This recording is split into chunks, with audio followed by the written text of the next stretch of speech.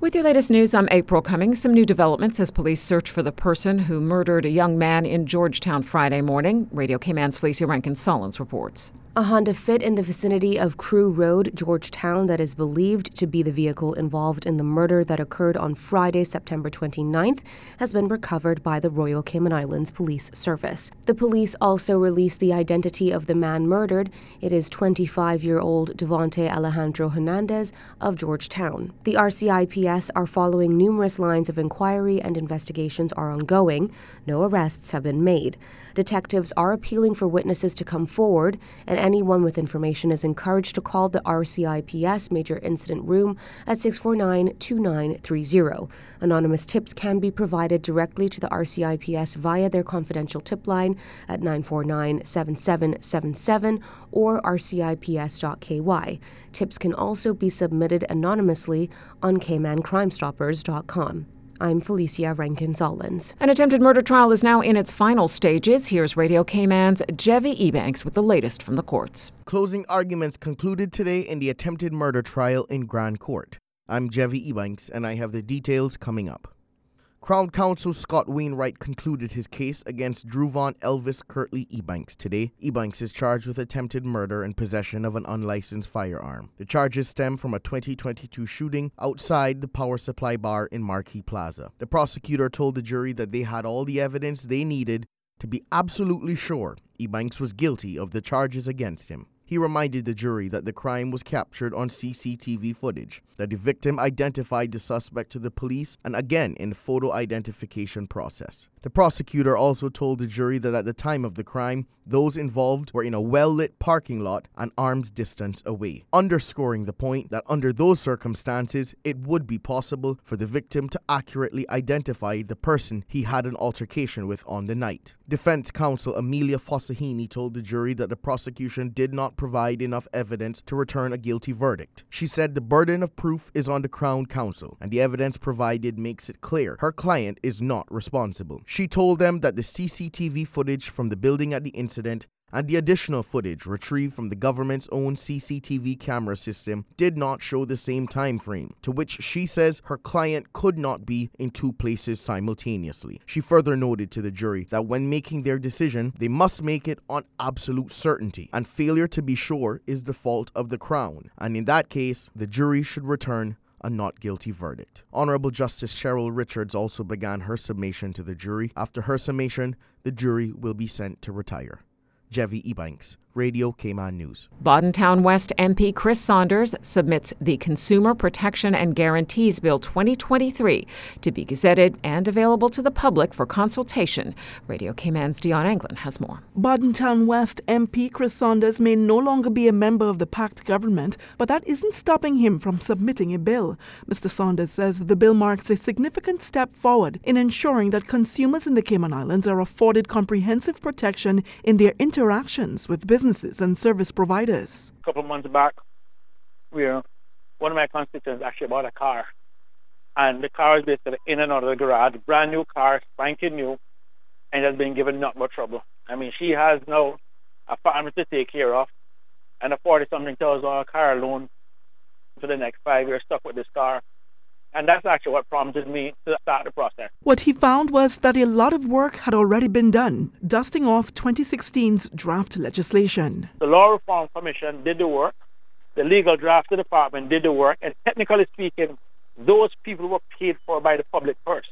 So in essence, the taxpayers of the country paid for a bill that just sat there and went absolutely nowhere.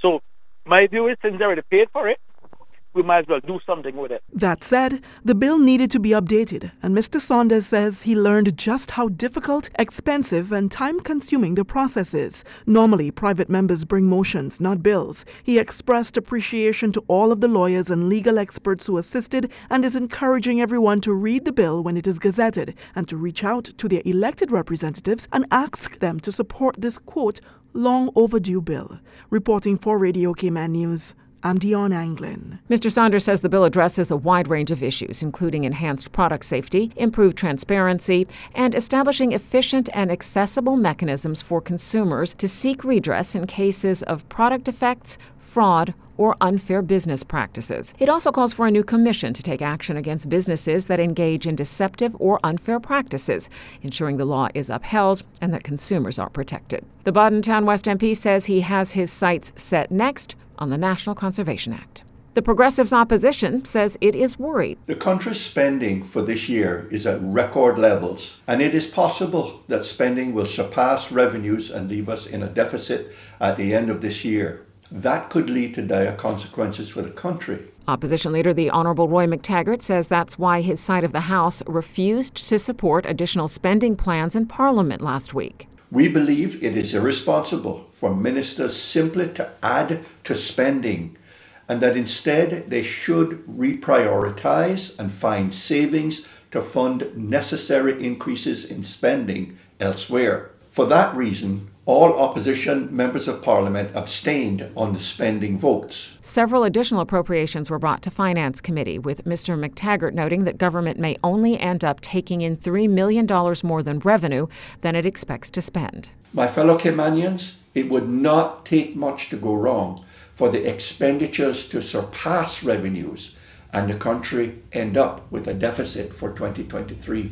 This is not a situation I would have accepted when I was Finance Minister, and neither should the Premier. Mr. McTaggart is urging government to find savings to cover the $68 million in extra spending for the year, which would take the country past $1 billion in expenses for 2023. Speaking of Finance Committee, the result of the division is 10 ayes, 7 abstentions, and 1 absent. More than $2.2 million in additional funding approved for the budget item Primary Education Services. The reason listed, to hire mathematics specialist teachers. Education Minister the Honourable Juliana O'Connor-Conley. That is the plan, and in fact every minute that we're here and not voting on this particular vote is a minute more that we can't sign the contracts with those 4 teachers. We started the school about 3 weeks ago, so we've gone 3 weeks now without having them in the classrooms, but they're available to go once we get permission from this Honourable House, which I sincerely implore all members to support.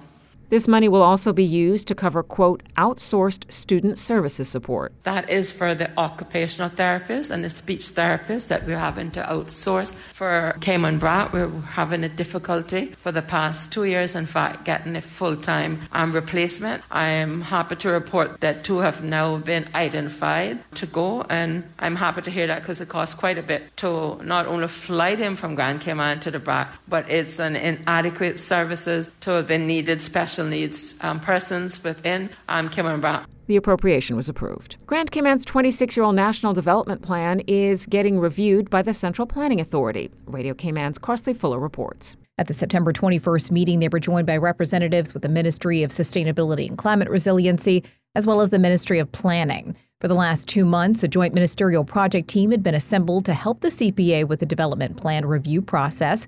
2 documents have been noted, the National Development Plan Project Delivery Plan, and 2, the Terms of Reference for the Planning Statement Committee.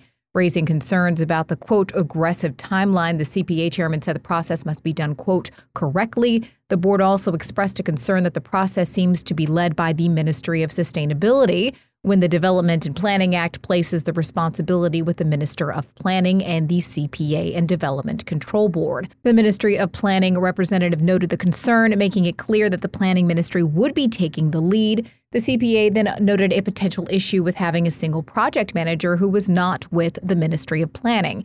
It was therefore recommended that the project be managed jointly by Planning's Richard Mileham and the Ministry of Sustainability's Simon Amos. The CPA agreed to this. The review was set to be discussed further at the following CPA meeting on September 27th, the minutes from which have not yet been publicly posted. The current plan dates back to 1997. The purpose of it is to help residents, developers, government agencies, and the CPA to establish goals, objectives, and guidelines for future development of Grand Cayman. I'm Carsley Fuller. And the meeting wrapped up with the CPA selecting representatives to join the Planning Statement Committee.